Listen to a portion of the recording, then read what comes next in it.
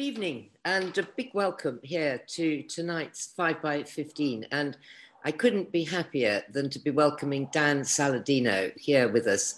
Dan, for anyone who listens to the food programme on Radio 4, is a very familiar voice. He's also the presenter and producer and has been on the food programme for around about 15 years. And over that time, he's brought us extraordinary stories about food, where it comes from, what it's doing, and the people behind it, and the people who very much, from the point of view of what we're going to talk about today, people who are trying to save different kinds of food. Now, the title of Dan's fantastic book called Eating to Extinction, which is published tomorrow, but this is effectively the launch event, the first that Dan has done, is really something that's very interesting, I think, to people, because when most of us think of extinction, we tend to think of tigers in India or pandas or these big creatures that are being decimated, or tuna in the sea.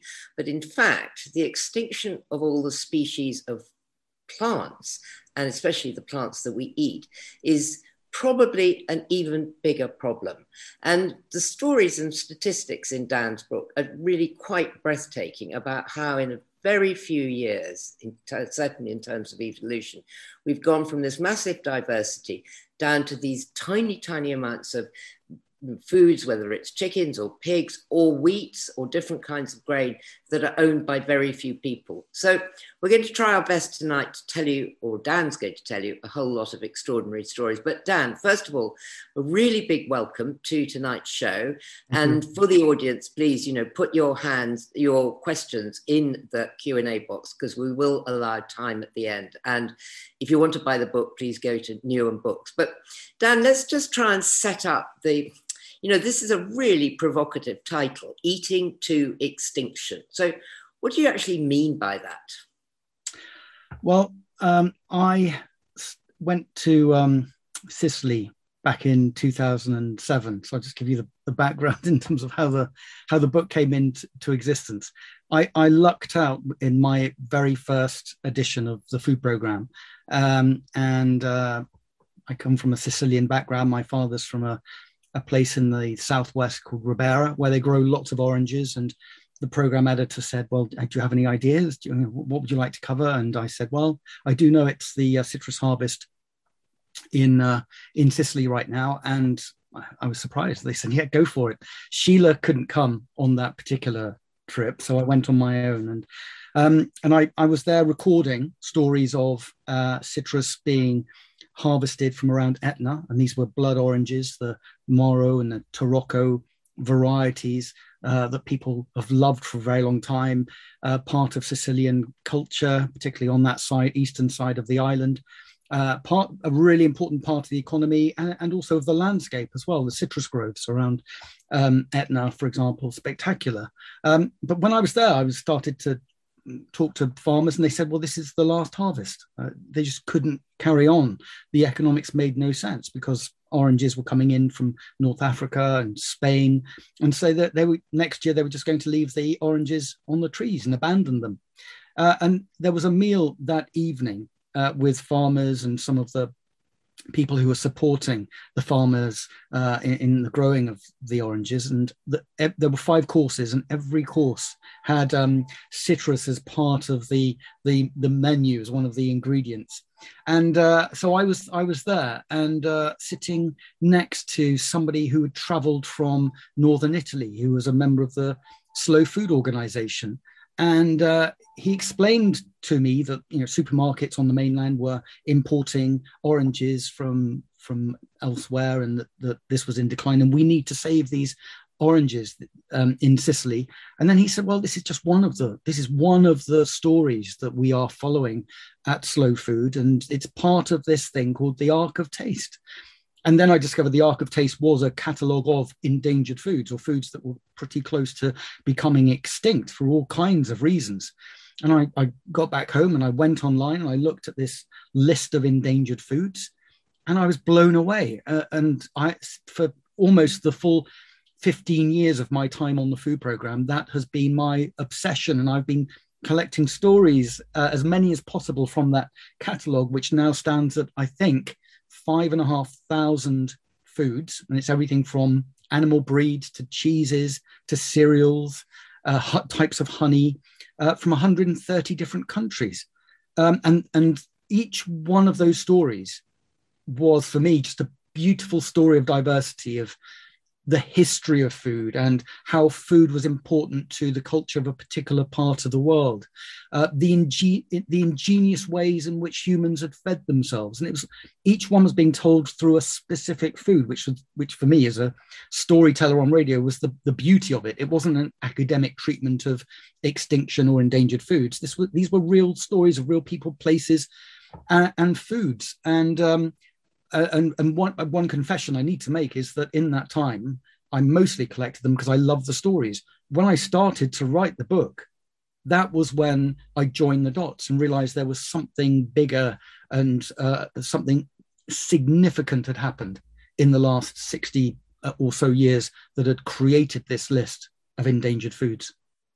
So before we start working through, your book is divided beautifully into different sections of the main food groups that we eat, and each one has extraordinary stories.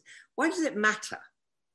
Why does it matter that we're all eating the same orange that comes from China? Yeah, it's a good question and a really complicated question that takes me 10 parts in the book to try and explain why it's happening and why it matters. But I break it down into three main reasons. One is genetic diversity.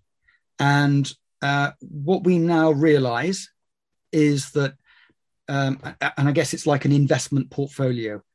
If you invest in just a small number of shares and something goes wrong, you can pay a heavy price for taking that level of risk. And that's pretty much what we have done with the global food system in the last 50, 60 years. Science and technology allowed us to become incredibly productive with cereals, rice, maize, wheat, for example. Humans have cultivated around 6,000 different plant species. The world now depends mostly on 9, particularly the big 3 that I've just mentioned, 50% of global calories. What we now understand is that as our world changes, we need options for the future. And those options include genetic diversity, because what has happened to those crops and those plants and animal breeds as they have been domesticated over 10,000 years and then spread around the world, they have adapted to local conditions. And in terms of the evolution of those different plants and animals, they have their different strengths and weaknesses. And if we've narrowed down our selection to a tiny number, we are losing those options. We are losing that diversity. We are losing that safety net. And we might get into some of these stories in this conversation about wheat or rice, but there are diseases spreading around the world that are impacting on all of our foods. And we need diversity. So genetic diversity is one important reason. The second, I would argue, is there are economic reasons. So I think a lot of the stories that I tell in the book are how a particular food has been at the heart, not just of the way in which a community fed itself, but also its economy. And I think that's one thing that's had a huge impact. So again, with the Green Revolution, 60, 70 years and decades that have followed, rural depopulation as being a big issue for good and bad. But I think the economics of some of these foods and the fact that they've been so undervalued that we need to value them now. One reason why they've become endangered is because the farmers have left the land because they haven't been valued and they haven't been rewarded. The final reason, and again, there are more, but these are the really important ones for me, is the cultural value of these foods and what they mean for identity as well. And that it's almost a philosophical question of what does it mean to be human? To be human, does that mean that we are all we end up growing the same kinds of foods, eating the same kind of diet around? I mean, I don't think that is the story of our species, humans, over that period of time. Diversity has been one of the great achievements in so much of what we have done, and that diversity is disappearing. So what does that mean to be a human being in one part of the world or another? And I think food is one of the great I think one of the things we've helped create, as well as obviously being given by nature, that reflects who we are. And to lose that would be a tragedy. I think that's really interesting because it is about the your cultural identity and your area identity. So let's start going through the big food groups, because the stories are so great, and I know you've got some examples. So wheat, as you say, one of the really big ones. What happened to wheat? And I'm going to time you. You haven't got a lot of time. Okay, well, this is almost like a. Let's get. Also talk about tuna and salmon and cheese and chicken. It's almost like a Let's try and do this as a almost like a quick fire round. Again, the treatment I use in the book is not to try and, I'm not an academic or a botanist, or I'm a storyteller. So what I do is I traveled in search of stories, and in Eastern Turkey, I went to a village called Buyuk Katmar, which is north of the Fertile Crescent, where wheat itself was domesticated, we think around 10, 12,000 years ago. This is Kavuljar. So this is the wheat that I traveled all the way to Eastern Anatolia to see. And the reason why I wanted to see this is because it's called Emmer. It's an Emmer wheat, which along with einkorn was one of the earliest domesticated types of wheat. And as you can see, it's got long awns. It's got these thick hulls that are highly protective of the crop itself. Buyuk Katmar itself in Eastern Turkey is high, it's mountainous, it's damp, prone to a lot of diseases for crops, because a fungus would be very happy there. This has kept generations and generations of farmers and families fed, possibly back 7,000-8,000 years. And it's now in the hands of just a few farmers. We know it's disease resistant. We know it's nutritious. They love the taste of this wheat. They love the look of this wheat in their fields. Emmer itself was the wheat that the earliest civilizations were built on. So ancient Egypt and the pyramids, that was an Emmer food culture. The people who built Stonehenge, they would have been growing and eating Emmer wheat. And with the Roman Empire and beyond, bread wheat really starts to go on the rise. But it's really in the Green Revolution with the 1960s that this wheat really did disappear from Turkey. And it backs up I guess the case I'm trying to make is that we need this diversity now. We don't know what kind of scenarios in which this will prove useful, but we can't afford to lose it, because thousands of years of adaptation for this to exist. And in our lifetimes, it could disappear. So how many different breeds of wheat do we use, worldwide now? What I found is diversity is really hard to measure. And so you get all kinds of figures being banded around, and people talk of varieties or types or accessions. What we do know is that in the seed vault in the Arctic Circle, Svalbard, there are more than 200,000 samples of wheat. And a lot of them haven't been researched. We don't know exactly what they are, but we know there's an enormous amount of diversity. If you are a farmer in the UK now, you would receive something called the recommended list, which is where bakers and other millers, people who I guess process most of the wheat in the UK, those kind of professions and industries, along with some academics as well, they will test different wheats as they are bred. And the list that they create, the recommended list, at the moment, there's just under 10 bred wheats that are on that recommended list. Again, they are recommended because they fit the food system that we have created in Britain, which is mostly for white sliced bread. So huge amounts of diversity have been lost. Many people would make the case that big push for productivity after the Second World War was for a good reason. The war, people were hungry, there was risk of famine, new science and technology, plant breeding that had really been developed at the beginning of the 20th century was really coming into its own. And it seemed to many people at the time as the way in which we could feed the world. But we know a lot more now, and we're seeing obviously the impacts of the food system on the environment, on our health, all these other reasons why we need to not go back, but look to what has gone before as clues in terms of a better food system. Yeah, that's a really important point. I'm just digging out one fact, and I mean, as Dan said, this one of the joys of this book is that he takes they're very short chapters about very specific cheeses or wheats or whatever it is. But one fact that really shocked me was in China in the 1950s there were 1,300 varieties of rice, and by 2014 it was down to 84, and that's just within all our lifestyles. So the next story that would be great to talk about is the fate of the Atlantic salmon and indeed the tuna, and I know you've got a little sample of tuna there. But the Atlantic salmon is a terrible story. It's sort of heartbreaking.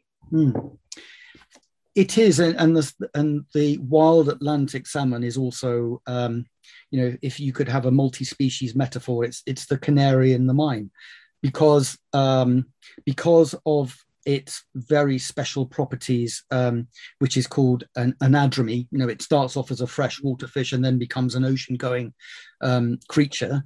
It's a reflection of what has happened on land, and it's a reflection also of what we have done to the oceans as well.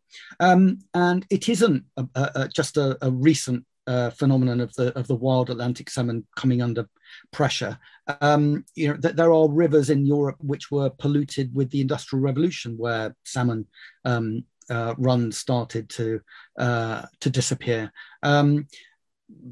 But I think it again, it's in the 20th century where really things come into their own because of intensive fishing. So we went from certain types of fishing, more intensive fishing. We targeted the salmon as it entered its fishing grounds in the North Atlantic. And then in terms of the contemporary story, the ocean temperatures are changing. Different species are entering waters that only the salmon used to, well, not only, but where the salmon used to dominate. And so there's competition for food. It's a really complex but revealing story, wild Atlantic salmon. And then obviously there's the fascinating and important to understand story of aquaculture. And the fact that at the same time, we are seeing the wild Atlantic salmon, or we're seeing the Atlantic salmon becoming one of the most endangered fish in the world, but also one of the most abundant because of salmon farming as well. And so there is a point I make in the book that there are many people who think the two are connected. Yes, and I think that the salmon producers have been very clever, because we have all been led to believe this is a really healthy an okay thing to eat. But in fact, when you read your description and other descriptions of what it's like for these magnificent creatures to be stuck and grown up in a cage where they get attacked by sea lice, it's a very different image, isn't it, that appears. But also it's a really difficult one to really make judgment on, because aquaculture now, according to the UNFAO, is going to be an important component in food security. A lot of people who've gone into the industry did so because they believed that they were conservationists, that they were there to supply farmed fish, which would then take pressure off the wild fish. It's an extremely complicated story in terms of the science of the impact of the farmed lice on the wild, and also integration as well, the way in which if farm salmon escapes into the sea, to what extent does that weaken the gene pool of the wild? This is an unfolding story, and the fascinating thing for me is I tell so many stories in the book of domestication, of how plants and animals were domesticated 10,000 years ago. This is one that's unfolding in our lifetimes. So salmon farming and the farmed salmon as a species effectively came in the 60s and 70s. And so it's almost as if, the people who were there 8, 9, 10,000 years ago to watch the domestication of what became cattle, we're seeing the domestication of this new fish species. How really interesting. If you took one of these salmon from a pen in the sea and you put it in a river in fresh water, would it survive? Some do survive, which is why there is a concern that they could mate and or spawn and create a weakening of the wild gene pool. I mean, and the really important feature about salmon is that it has this, perhaps it's like a chemical imprint that it leaves the river of its birth, goes out to sea, swims thousands of miles, and then returns to exactly the same spot as well. Now, the farm salmon are not bred to do that. They are bred for fast growth, very efficient feed conversion, whereas the wild is a completely different species in terms of that imprint that it receives from the river of its birth. So it's a very complicated interaction between the two.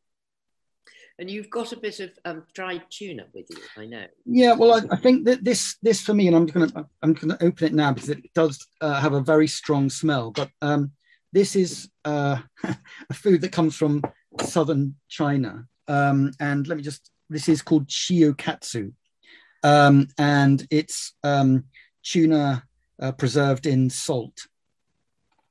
And I mean, and it's a food with 1,000 years of history behind it.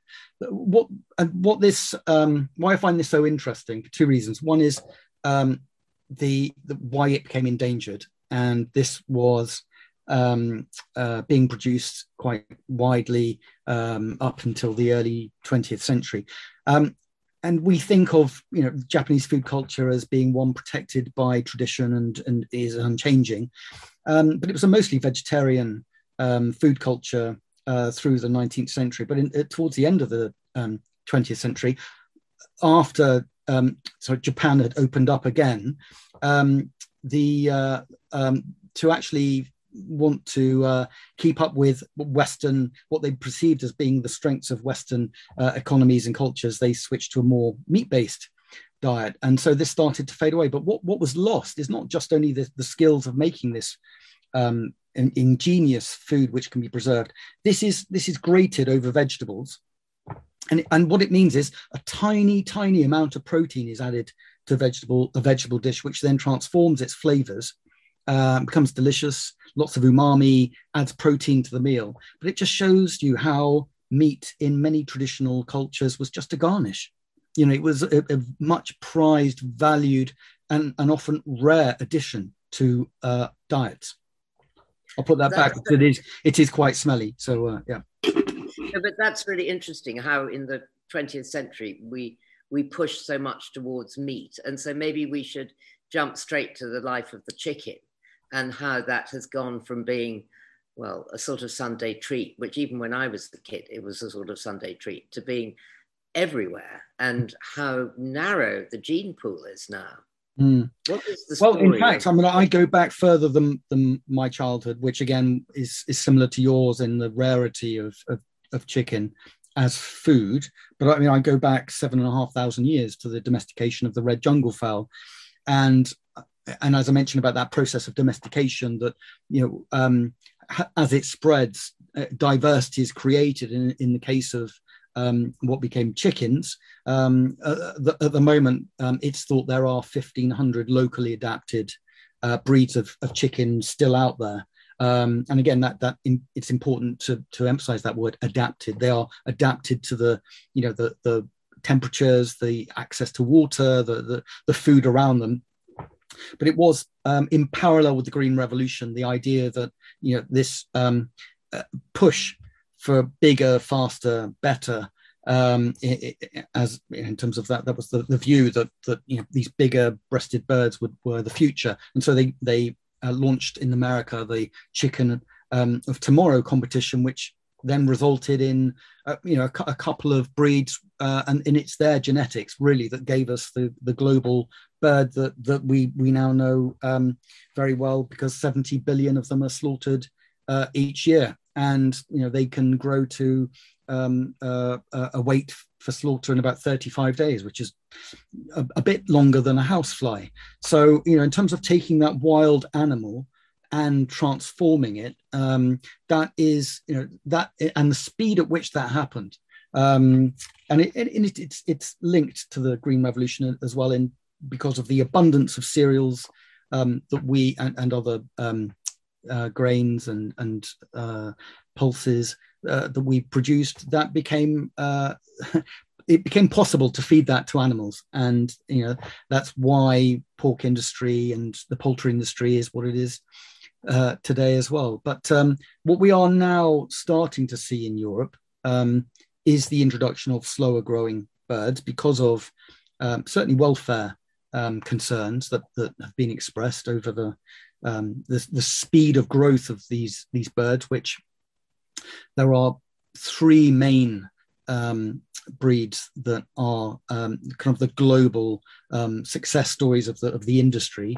and their genetics are owned by just two companies, and it's almost like F1 hybrid maize, that if you have those chickens, it's an intricate breeding process. So you have to go back to the supplier, the people who own the genetics, in order to restock.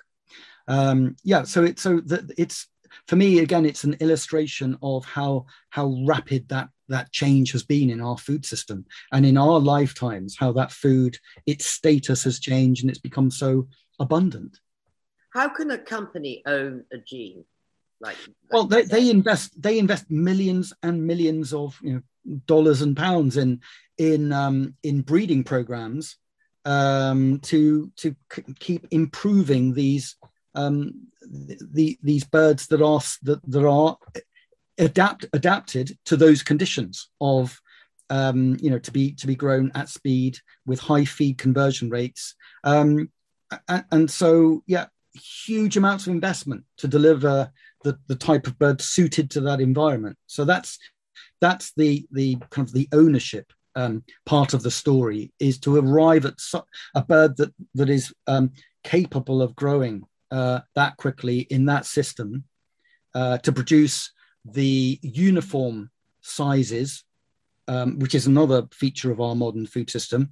That takes a huge amount of expertise to arrive at that in terms of breeding programs, which is, I do pose this question in the book, and it was a story told first to me by Gregor Larsson, who at Oxford University, who studied the domestication and the history of the chicken. And he describes this story of a big poultry shed in Brazil, where they had a problem of aggressive birds and pecking each other, and the birds becoming injured, and profits were falling. But in the corner of this shed, there was a group of chickens who weren't pecking each other. And on further investigation, it turned out that these birds couldn't see; they were blind chickens, and therefore they couldn't interact in the same way as the other birds. It turns out this is a philosophical, or this is a theory that was actually put forward as, well, perhaps that's where we should take the bird next, is to breed blind chickens.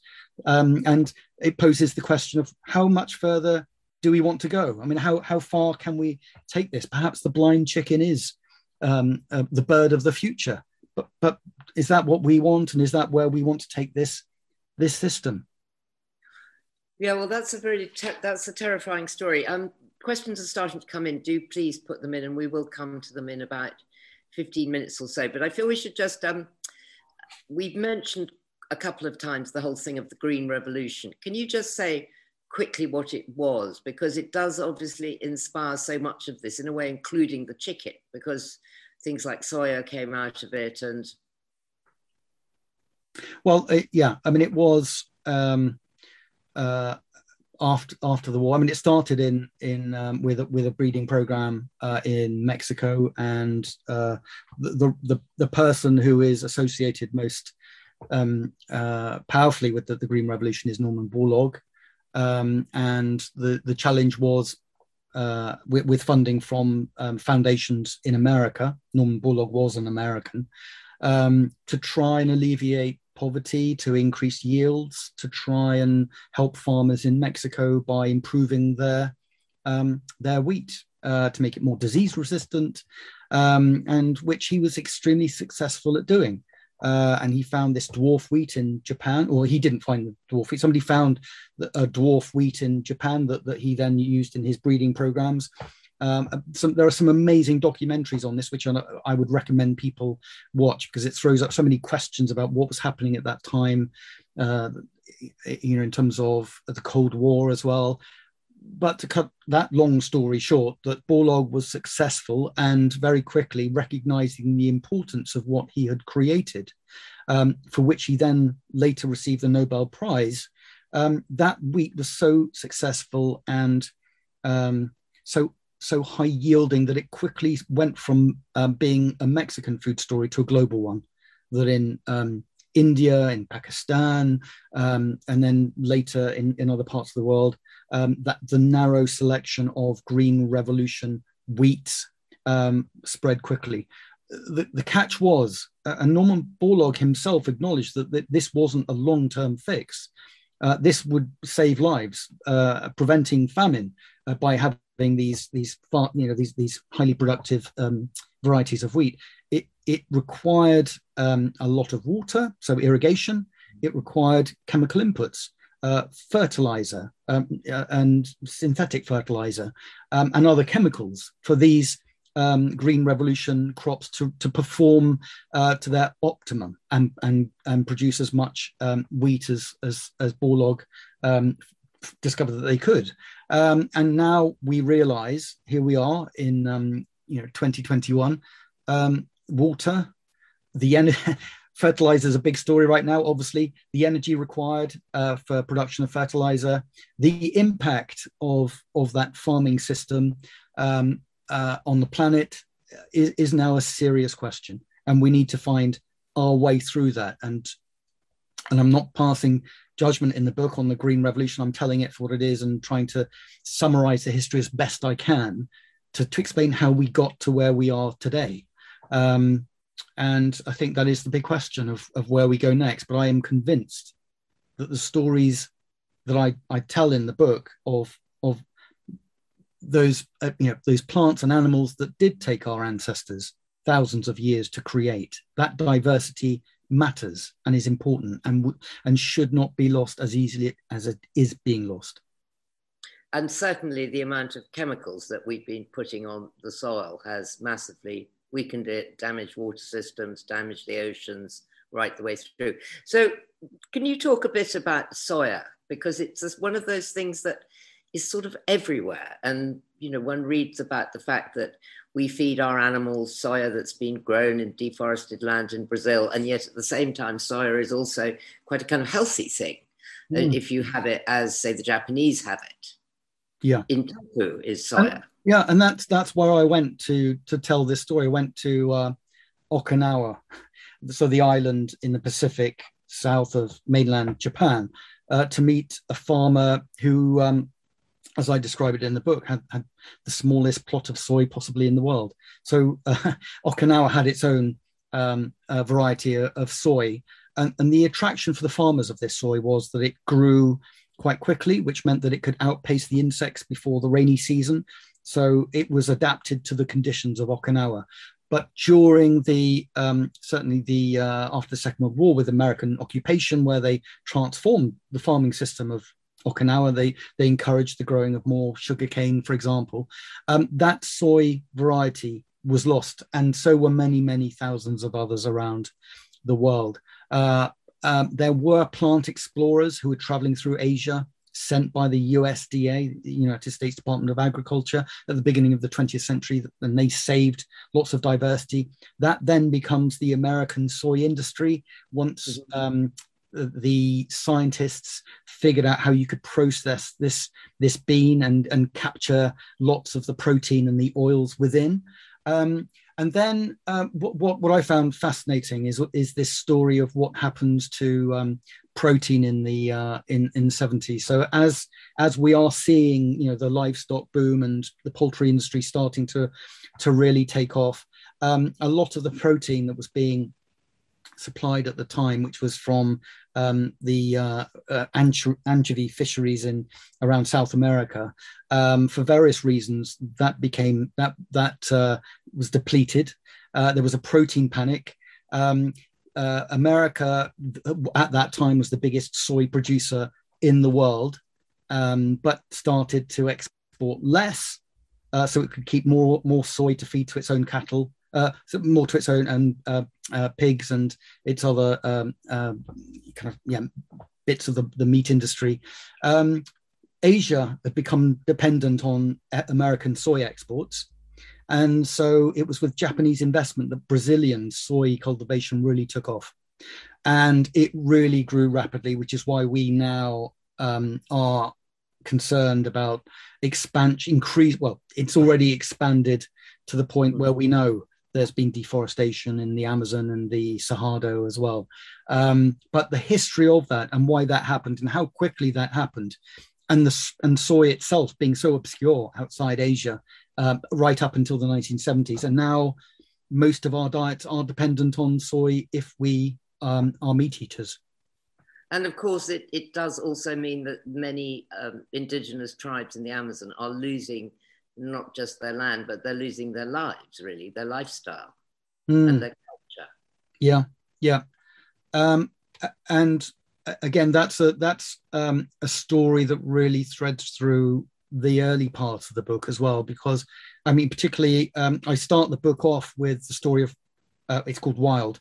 And so that does include indigenous food cultures and the way they have been impacted by colonialism and, past and present. So colonialism, as we understand it in the, from 1492 and beyond, but also a form of colonialism where Western farming systems and Western foods are being imposed on indigenous food cultures.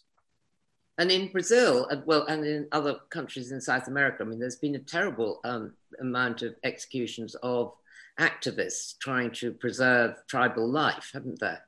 Presumably that is coming from some of these massive pressures, financial pressures of the corporations. Yeah, and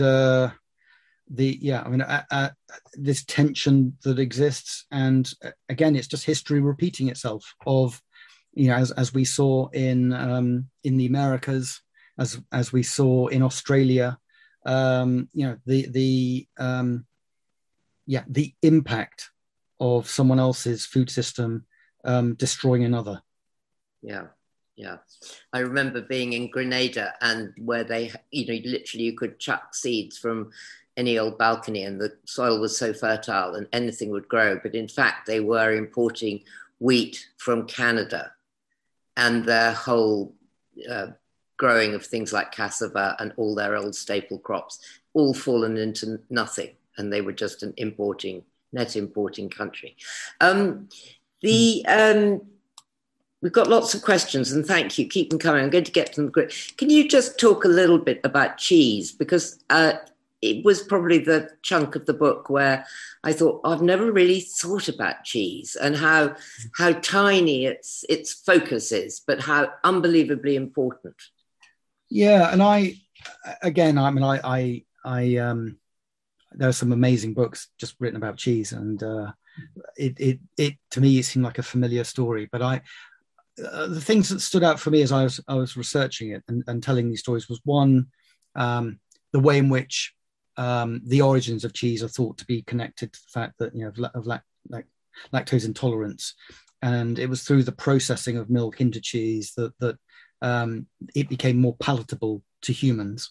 But obviously, it's the capture of energy from the sun into grass that meant that humans could live in places in parts of the world that were before impossible to live in. So communities could move into mountainous areas by taking their cattle, who could then transform the pasture into an edible food via milk.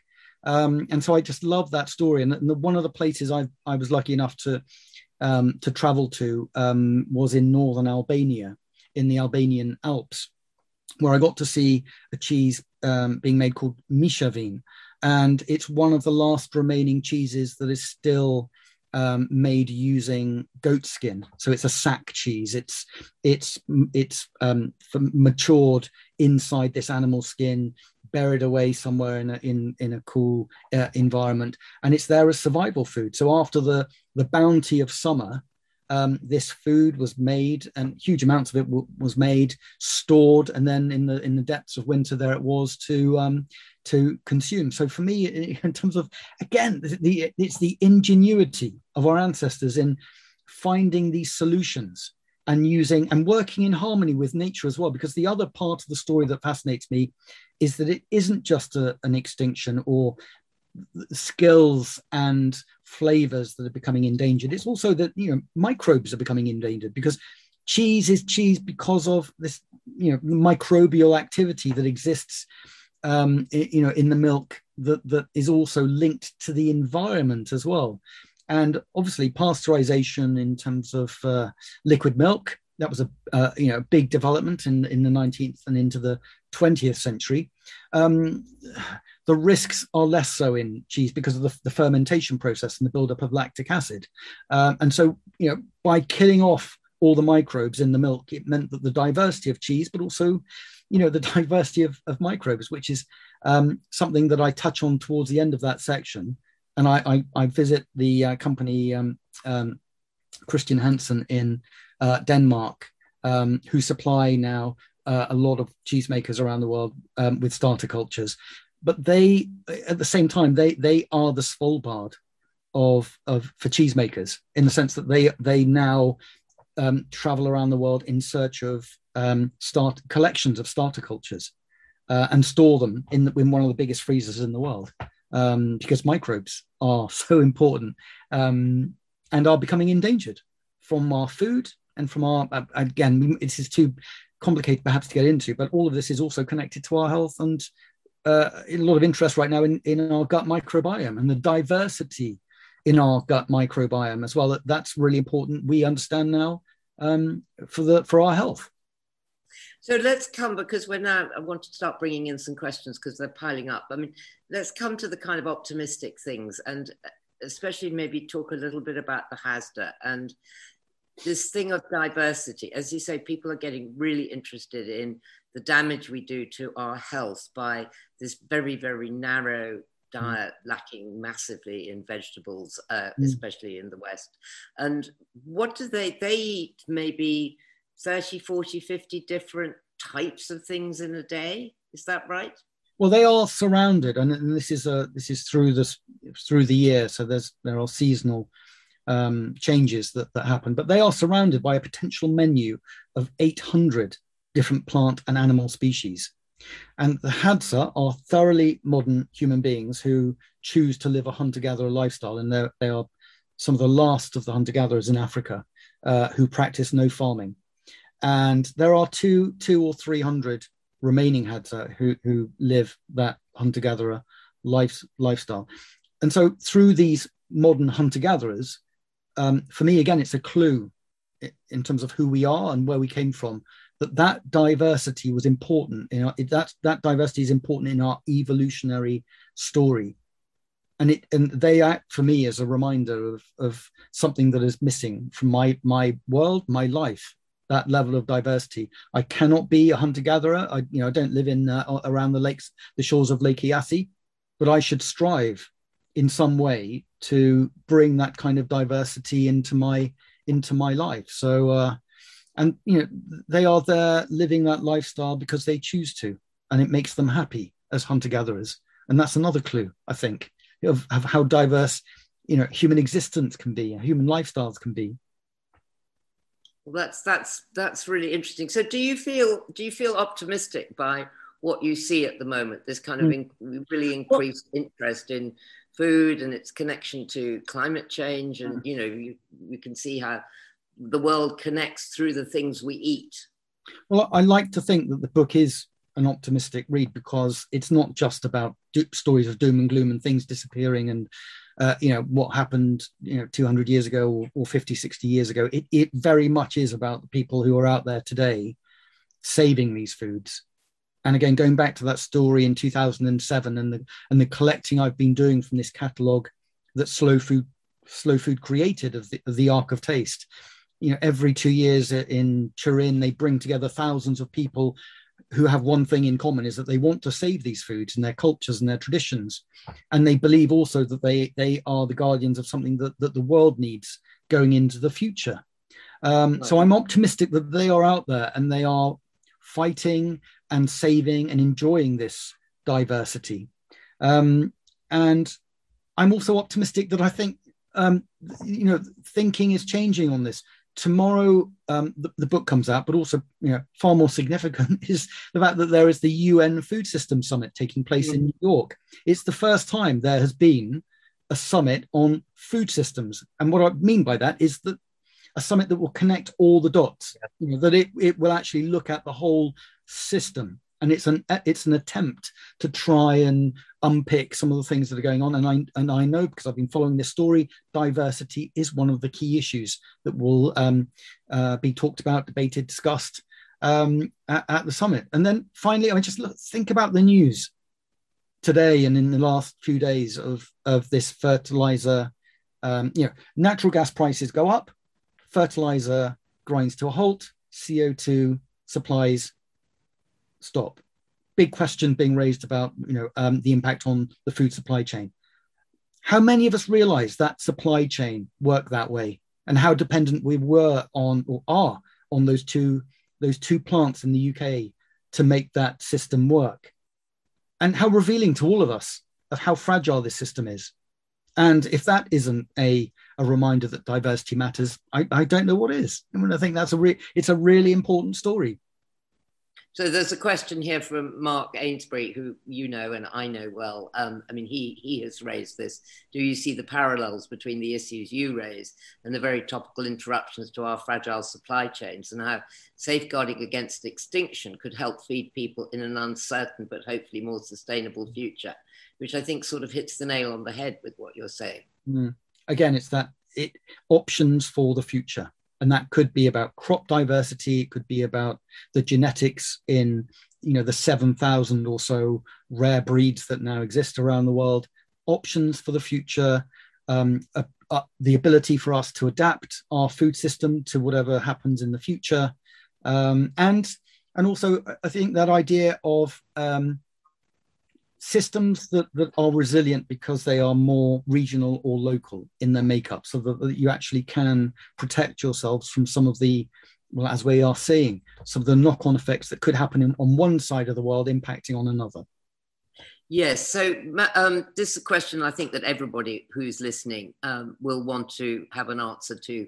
Max Fraser says, are extinctions inevitable, or can individuals listening to this talk do anything to affect change? I think the answer is yes. So what would you say back would be your top things for people to do? Well, I two things. One is there was a farmer that I met in southwest China who was the last farmer saving a variety of rice that was, again, really important.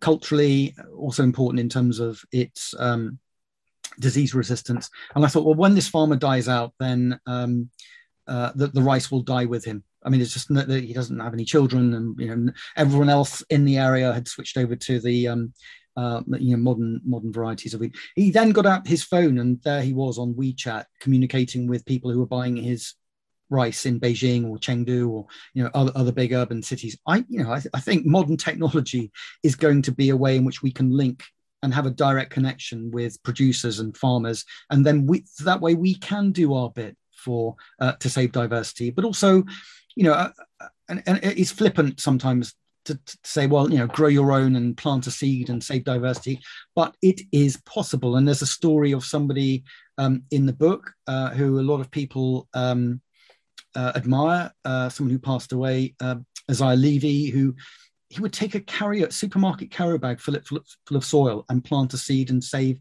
because he wanted to help save diversity as well.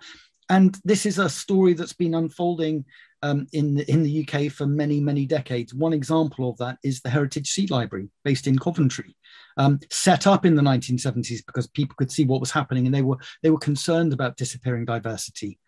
And that's a membership organization, a charity that exists to save diversity of what has been grown in this country. This is an interesting question to me, because I never know the answer to this. Imam Hani asks, could the wheat varieties be improved to be disease resistant without using genetic engineering? But I want to extend the question to ask what you think about genetic engineering, which a lot of people are placing a lot of faith in as a way of making less disease, etc. It always seems to me that there's unintended consequences tend to happen when we muck around? Well, the first part of the question, yes. So there are conventional breeding programs underway.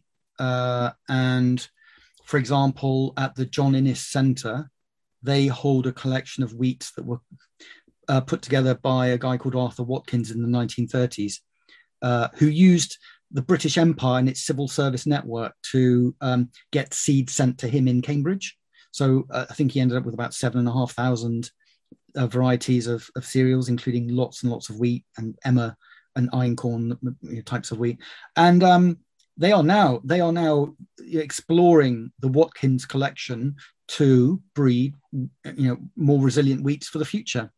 The big question for me is, does that just mean that we are repeating the same problem of creating new, types of wheat that we will then plant again as uniform monocultures?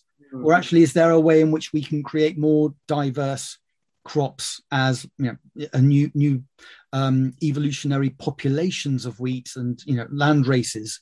That, I think, is as you say, the unintended consequences. Science can be it's given us so many amazing things, but we need to get out of the cycle of just thinking, well, there's a techno fix for this, and it's create this super wheat, and then we're going to plant acres and acres of it, thousands of acres of it, and there we are again, another monoculture. The second part about biotechnology, again, this is something I've looked at as a journalist, and I keep my mind open. I think we should keep our options open. The only thing I would say is that there are fundamental questions about what kind of systems that technology will lead to, and also who owns it. So I think the research should carry on, and we should find out what is possible. But I think there are, again, characteristics of our food system currently that teach us that diversity is important, and that also, I think, is an argument that many people make about the diversity of technologies and ownership and systems as well, because we don't want to come up with one amazing technology and then it displaces everything else. And this is why I'm saying diversity is important. So we've got this far into this conversation rather amazingly without talking about the gigantic companies like Monsanto and Cargill, who own so much of the food we eat, both its growth and its processing and its transport. Can we really get diversity unless we bust open ownership? Yeah, good question. And again, it's something that really struck me when I was looking at how this happened and then what happened next. Because there is this process of consolidation that really starts to take off in the 1970s, and it's wherever you look really in the food system. So from the seed companies, as you say, 4 big seed companies own a majority, over 50% of global seeds and the seed and the trade in seeds as well. Brewing, 1 in 4 beers drunk around the world, is a product of one brewer. We talked about chickens before, and again, it's one of those striking things that it's behind our food, but so few of us really understand it or realize that it's the case. And I think power in the food system is one of the key areas that people around the world express concern over. So I don't think you can change the food system without looking at those very big, powerful structures. But along with that, I would also put the idea of how subsidies are used as well. Subsidies are an incredibly powerful tool by governments to encourage or secure different forms of production, but also they have the ability to distort what is grown and what we eat as well. So I think a lot of emphasis is placed on our behavior as individuals and the choices we make. But I think sometimes, too much emphasis is placed on that. And I think the point that you made about consolidation and corporate ownership, and also the use of subsidies, that they create incredibly powerful forces that determine so much of what is grown and what we eat.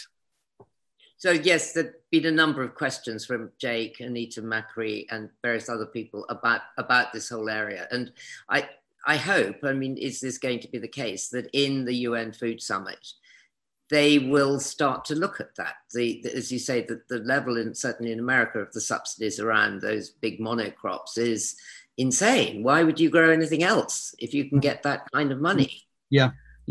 And I think that is what the Food System Summit should be delivering. It's those big questions. You can listen to, a lot has been written and radio programs made over questions posed about the UN Food System Summit and who's at the table or who has influence on the people at the table. But that is this should be seen as an opportunity to ask those extremely big questions of how did we get here? How does it work? What do we need to change to make a big difference to the impact of food production on the planet, but also, human health, in terms of the welfare of farmers. All of that, because it is part of the system. We are hoping, all of us who, look at food systems and some of the consequences, and as journalists, the stories we get to tell, I think there are high hopes that this summit will at least start to raise big questions and join the dots. Yes, I absolutely agree. Quite a lot of questions here about soil health. Tom Scrope, your thoughts on soil health and how food species diversity links to this crucial area. It's obviously hugely important, isn't it? Yeah. Just very briefly, I do tell a story of a lentil that actually did go extinct in southern Germany, the Swabian Alp lentil. And it disappeared in the 60s. I think at the same time, Canada was pushing forward and becoming a big global exporter of lentils. It disappeared from the Swabian Alps. And it was brought back by a farmer who went to the Vavilov Institute and found the seeds of the lentils that disappeared. And the reason he wanted it wasn't just it tasted delicious. It was part of a system. It was part of a rotation system that had kept people alive in that part of Germany for centuries. And soil health was a big part of that. And in a way, those systems in which farmers were working in more harmony with nature have a lot to tell us. And the Swabian Alp, for me, that's why it's one of my favorite stories in the book. Yes, and a couple of people have mentioned this question that food has much less flavor. Even I know that in my lifetime, that a supermarket carrot is just doesn't taste very much of carrot.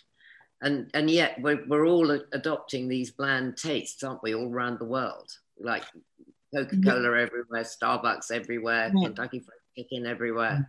And again, these things are really hard to quantify and measure, and they are hotly disputed in terms of the science of. And I'd love to be involved in another panel discussion on that very subject.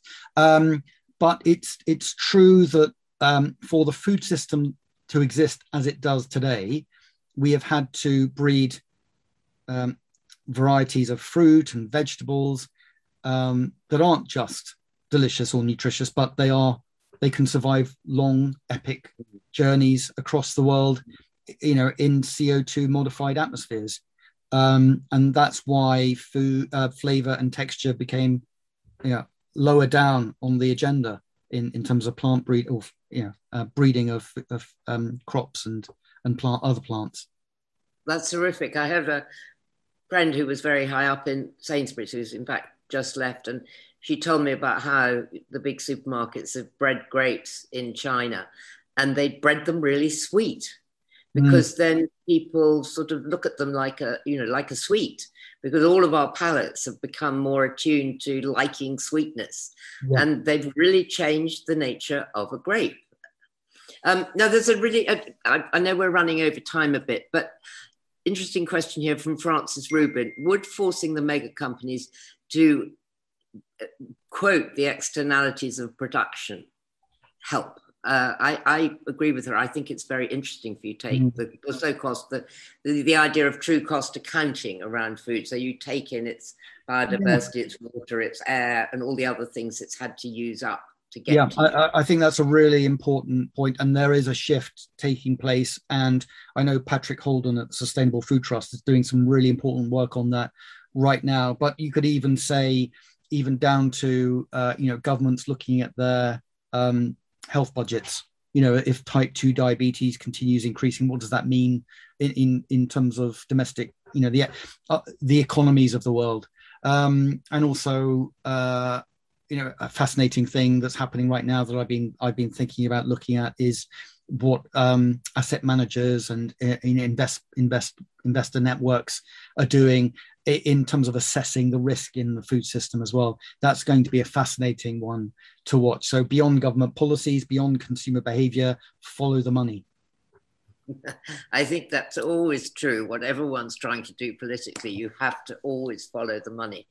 I'm really sorry we haven't been able to get to all your questions. But if you buy this truly magnificent book and read it, you will get a lot of them answered. But thank you. You've been an amazing audience, and there's fantastically really good questions.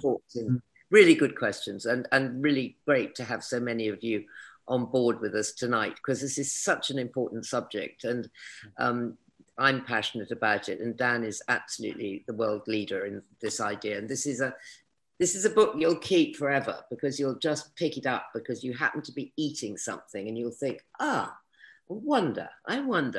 And all through it, we've failed miserably in a way to do justice to how rich and how amazing it is. But I hope that we've given you a really good idea. Dan, I'm so grateful to you for giving our time. And I'm incredibly pleased that we're, the first event that you've done. And thank you. And the book, as I say, is available all good bookshops, and especially through Newham Books, who's our partner. And until we see you again at 5x15, have a very good evening, and have a really good supper and enjoy it. Agreed. Good. Thank you, Rosie. That was brilliant. So, and thanks so much for spending the time to read through the book, and not only read through it, but really get it. So I really appreciate that. Thank you. Well, it's been an absolute treat. Thank you very much. And good night to all of you. Good night.